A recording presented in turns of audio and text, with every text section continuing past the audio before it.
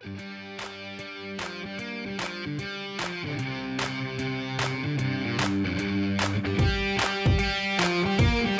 ready for some junior hockey talk with your host, Kyle Outridge?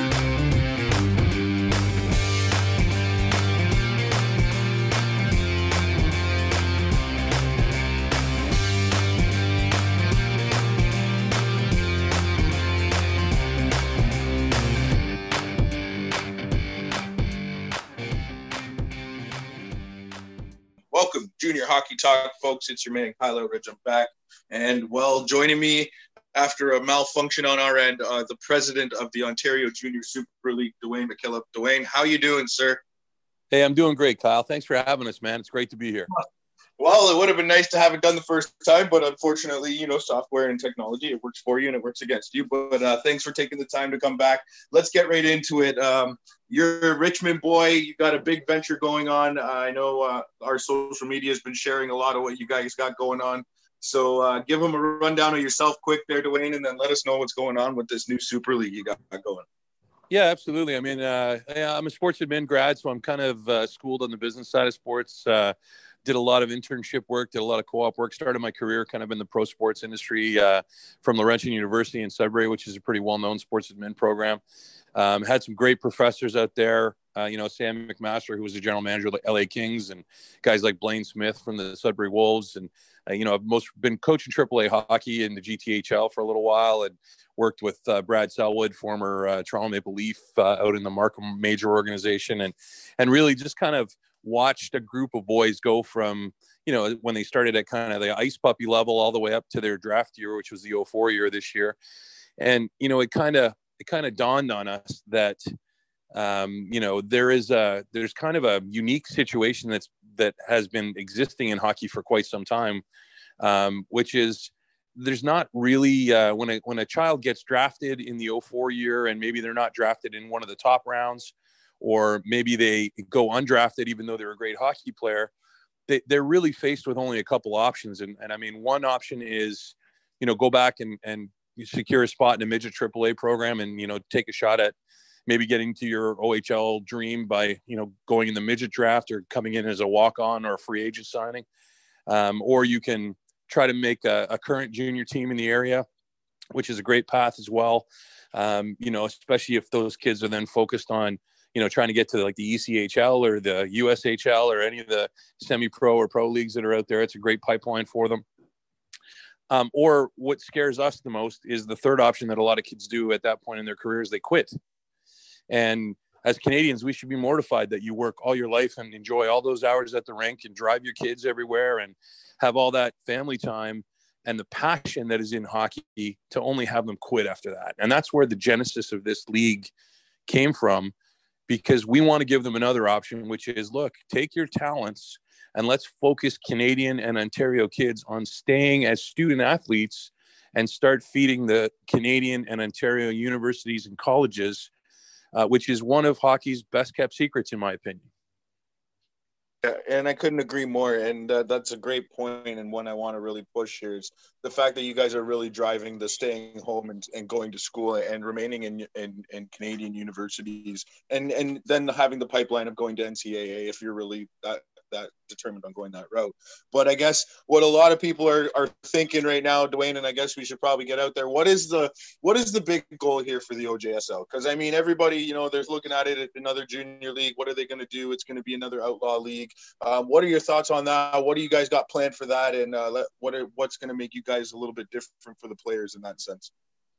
Well, I think our value proposition and our mandate kind of is what's going to set us aside to distinguish ourselves as a different option, not better, not worse, but just different than the current junior options. And that is really threefold. I mean, one, you hit it on the nose. We are aligning ourselves with CIS and U Hockey, with the college associations here. And our number one primary mandate is let's feed those programs that don't have the recruiting staffs or the budgets to really get out and see all these players. And so the student athlete angle is a really big deal for us, but the focus on Canadian schools first and Ontario schools first is kind of one distinguisher. We are still going to create pipelines for NCAA, whether it's D1, D2, D3. But the reality is we want to focus on trying to keep Canadian kids and Ontario boys playing here as opposed to having to go elsewhere for opportunities. And I think a lot of those opportunities fall into our second mandate, which is we really believe that when you get to the level of junior A hockey, we believe that you shouldn't have to pay to play. You've paid all of your life, thousands of dollars to play on multiple AAA teams all the way up through your life. Our model is by year 3 that this league is completely free to play in. So we have some really nice corporate sponsors that are coming on board with us. And we also have a whole feeder team system that we're going to be laying out in stage 2 and stage 3 of our plan, which is important to tell people because we don't want people thinking we're just a Maverick league that was born because COVID was here. The reality is this league was going to start next season anyway. We're going early because COVID has orphaned so many players that we now may have an opportunity to give them a place to play. And that's really the reality of what we're doing right now. And we're going early. So we don't want to be viewed as a Maverick league. We actually want to, once we get this off the ground and people understand that we're trying to feed and promote Canadian hockey players playing in Canada, we believe that the Hockey Canada may involve us in their sanctioning process. I mean, we would love to get sanctioned and we would love to fall under that pipeline as another option for Canadian hockey players. And I think that will come to fruition once everybody truly absorbs what we're trying to do with our model. Yeah, and I can fully agree with that, especially with keeping kids in Canada and Ontario and having that focus of really building a relationship with the universities in Canada. I think that's a very, like you said earlier, a hidden gem or a forgotten league, or the caliber of hockey that comes out of there isn't comparable. And I mean, watching some of those games, I beg to differ. And it's some great hockey, and I think it's some hockey that needs to be promoted a little bit better. So that's great that you guys are trying to do that.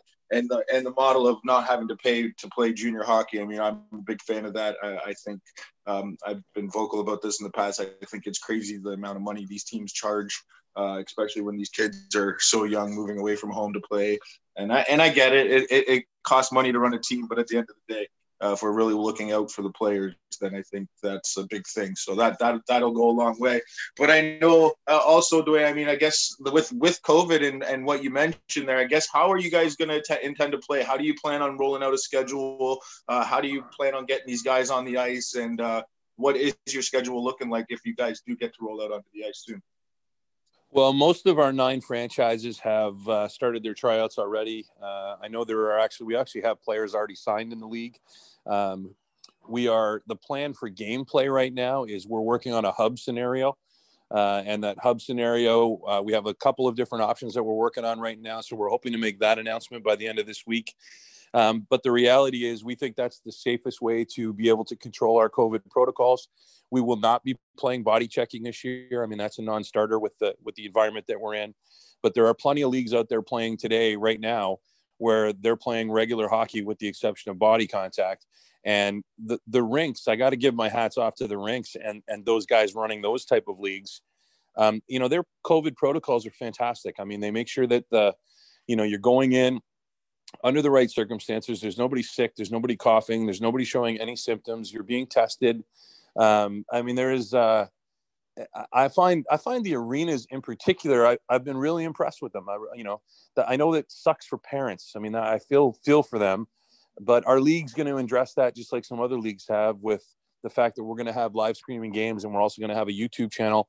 And part of that is all done because we want to create footage for player profiles that will also help when we're trying to endorse these players to CIS and U Hockey. Yeah, and that's a great feature. I think you guys, I remember talking to you beforehand, and when we tried to record this episode a couple of days ago, that you guys are really going to focus on having those clips and those profiles for the players that, scouts will be able to access, and coaches, and be able to, really get a feel of what they're looking at without, having to send people so far or whatever the case may be. I also like that idea of being in a hub and having all the games. That's kind of cool for the guys. They get to, see their competition as well, and, kind of make it a one big, one, almost like a tournament like they're used to. So that's kind of cool too. So I guess, how long do you plan on the schedule being, and have you guys decided a playoff format, anything like that yet, Dwayne? We've been kicking a couple ideas. So we have, as you can imagine, several different schedules. We had originally anticipated the demand for this maybe around the 6-team year one kind of launch, but we've been pleasantly surprised, or maybe we underestimated the demand for this, and we were already up to 9 franchises. So we have several different variations of the schedule. All of them kind of are from the November to the end of March timeline. Right now we have one scenario where we're talking about 3 rounds of playoffs. And then there's another idea that we're kind of contemplating right now with the 9 teams, that we may have a similar to like a play down tournament with a championship game series at the end of it. So that, you know, your regular season is for seeding, and then your kind of year-end tournament kind of, you know, weeds out your other teams, and you get down to a couple of teams, and those teams then go into a series format. So there may be that, but right now, again, because we are sitting at 9 franchises, and we're still getting calls every day for people that want to add franchises to us. I mean, the reality is we've got to focus on just the logistics of the league at this particular point, and making sure that the experiences we're going to give to these players are top notch. We can worry about expanding more teams later on. But I think over the next by the time Halloween rolls around here, our plan is to have all this locked in and on our website. Awesome, and that's great news. And I know a lot of people have been reaching out looking for information and wondering when this league's going to start and if there's places to play. So that's definitely a lot of good news for you guys. And like you said, being in the thought process of 6 teams and now having 9, that's a pretty good jump, and so a lot of interest. So that's great for you guys. Let's give people a quick rundown, I guess, Dwayne, of where these franchises are going to be located. I guess a lot of people will be wondering, you know, are they spread out? Where do you got your franchises located as of so far within the 9? So we've kind of divided it. If you can kind of geographically go east to west, we kind of roll from Guelph in the farthest west with the Jackals, up north to the Barrie Swordfish. So that's kind of the U shape across the province of Ontario, and it includes franchises in Oakville, Etobicoke, Mississauga, Vaughan. We have 2 Toronto franchises, and then we have the Newmarket Monarchs, and then ending north with the Barrie Swordfish. So really good people running these organizations and franchises in charge of them, mostly ex-pros or ex-guys from junior hockey. Lots of NHL support for this right now. A few players that have left the game that think this is a brilliant idea just to try to help kids. And there's a lot of ex-university players that we've been talking to that, you know, we're like, geez, I wish this was an option when I was there, because I had to promote myself to these coaches at the university for us to play there, because the way the model works right now, I mean, OHL players, when they're done their years in the OHL, because of the education program, a lot of them are dropping down into the CIS or U hockey, but they can't fill all the rosters. I mean, there's just not enough O players to do that. And so the reality is, where do you get the rest of your teams from? And usually it's from the local community that sits around that school. So, you know, for example, I went to Laurentian. You know, at the time we had the Sudbury Cubs up there. You had the Rayside Belfour Canadians, the NOJL teams that are up there. And those are kind of feeding, you know, you got time as a coach, at Laurentian, you got time to maybe go see that guy a couple of times because he's only playing 20 minutes away from you. But how many times do those coaches and scouting staff come down here to see us? They just don't have that time budget. So for us, we're going to push all those player profiles and information up to them. And that's what we're going to do to feature and get more of these kids into the pipeline. And, you know, the CIS coaches that we've talked to and the recruiters that we've talked to so far at those schools, they have been going absolutely crazy with excitement over this, because we can now they're going to get a whole bunch of added recruits to their programs. Yeah, and that's definitely going to be a big, I don't want to say selling feature, but a big difference from other leagues, and them having that pipeline, actually pushing that information to them rather than, you know, being guided to the USHL or NCAA programs and wherever else beforehand. So that's awesome. And that's a bunch of great news there for you folks. I mean, stay tuned. I guess, Dwayne, where does everybody find all the information about the league right now that's available? And where I know there's we'll be sharing all your social media and covering you guys all season, but what's the website for everybody out there? Website is ojsl.hockey. And right now you'll find our league mandate and kind of the descriptions that we've kind of talked there, as well as all of our social media feeds, our franchise names, and all of our head coaches and GMs are listed on there. We are going to be going live with a revised site that kind of has more of the the experiences that we've been talking about, the 3 stars of the week, the plays of the week, the saves of the week, the highlights of the week. We're going to have lots of video feeds. We're going to have our OJSL TV channel running off of that. Live stats and player profiles will be found there as well. And that all comes as we grow the league and get ready for the launch of the official website and announce the hub and et cetera. So really exciting time right now. I mean, we're going 100 miles an hour, but this is a fantastic opportunity for a lot of hockey players. Yeah, it definitely sounds like it. And I mean, we don't want to slow you down. For those of you, all of our followers out there, we'll be covering the OJSL every week with the OJSL podcast, OJSL This Week. I look forward to speaking with you again, Dwayne, down the road when things are fired up and going. I know we have a few other guests already lined up from the OJSL, so it'll be exciting to cover you guys. Thank you for the opportunity, and for all the followers, make sure you're checking out OJSL on all social media feeds, their website, and Dwayne, try not to work too hard, bud. Enjoy some of it if you can. You know what? It's not work if you enjoy it, and I've been having a blast so far. So thank you, brother. No problem. All right, Junior Hockey Talk. Remember, everybody, keep your stick on the ice and have fun.